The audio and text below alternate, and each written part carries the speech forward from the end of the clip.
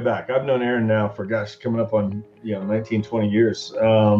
Met Aaron through Craig Proctor's program. I went to a conference about 6 months after I got my license and jumped into his coaching program, and Aaron was in there as well. Started out at the same time. Tell a little your story. Talk about that. I mean, because I know you were a school teacher before you got into real estate. Tell some of that. Yeah, so I was a high school art teacher and a baseball and basketball coach, so perfect training for real estate. I bought my first house, and literally within 4 hours from the time I walked in the front door, yes, I was a walk-in. They don't exist anymore, but I was a walk-in, bought my house, and I was like, she just made more in 4 hours than I'll make in an entire month. So started researching how to get real estate. And back then it was all they send you books, correspondence, and you fax in. That's how old I am. And started and really didn't know what I was doing.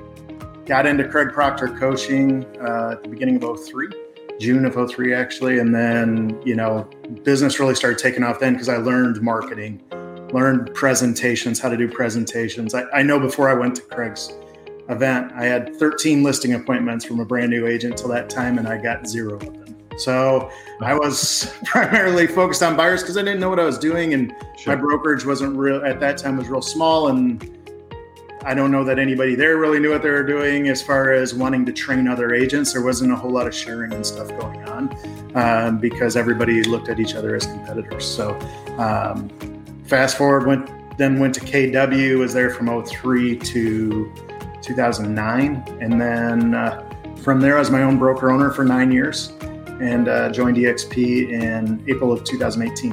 Okay. Let's talk about some of this. So go back to like the coaching. So 13 listing presentations and you didn't get any of them. 0. Yep. Okay. 0 for 13. 0 for 13.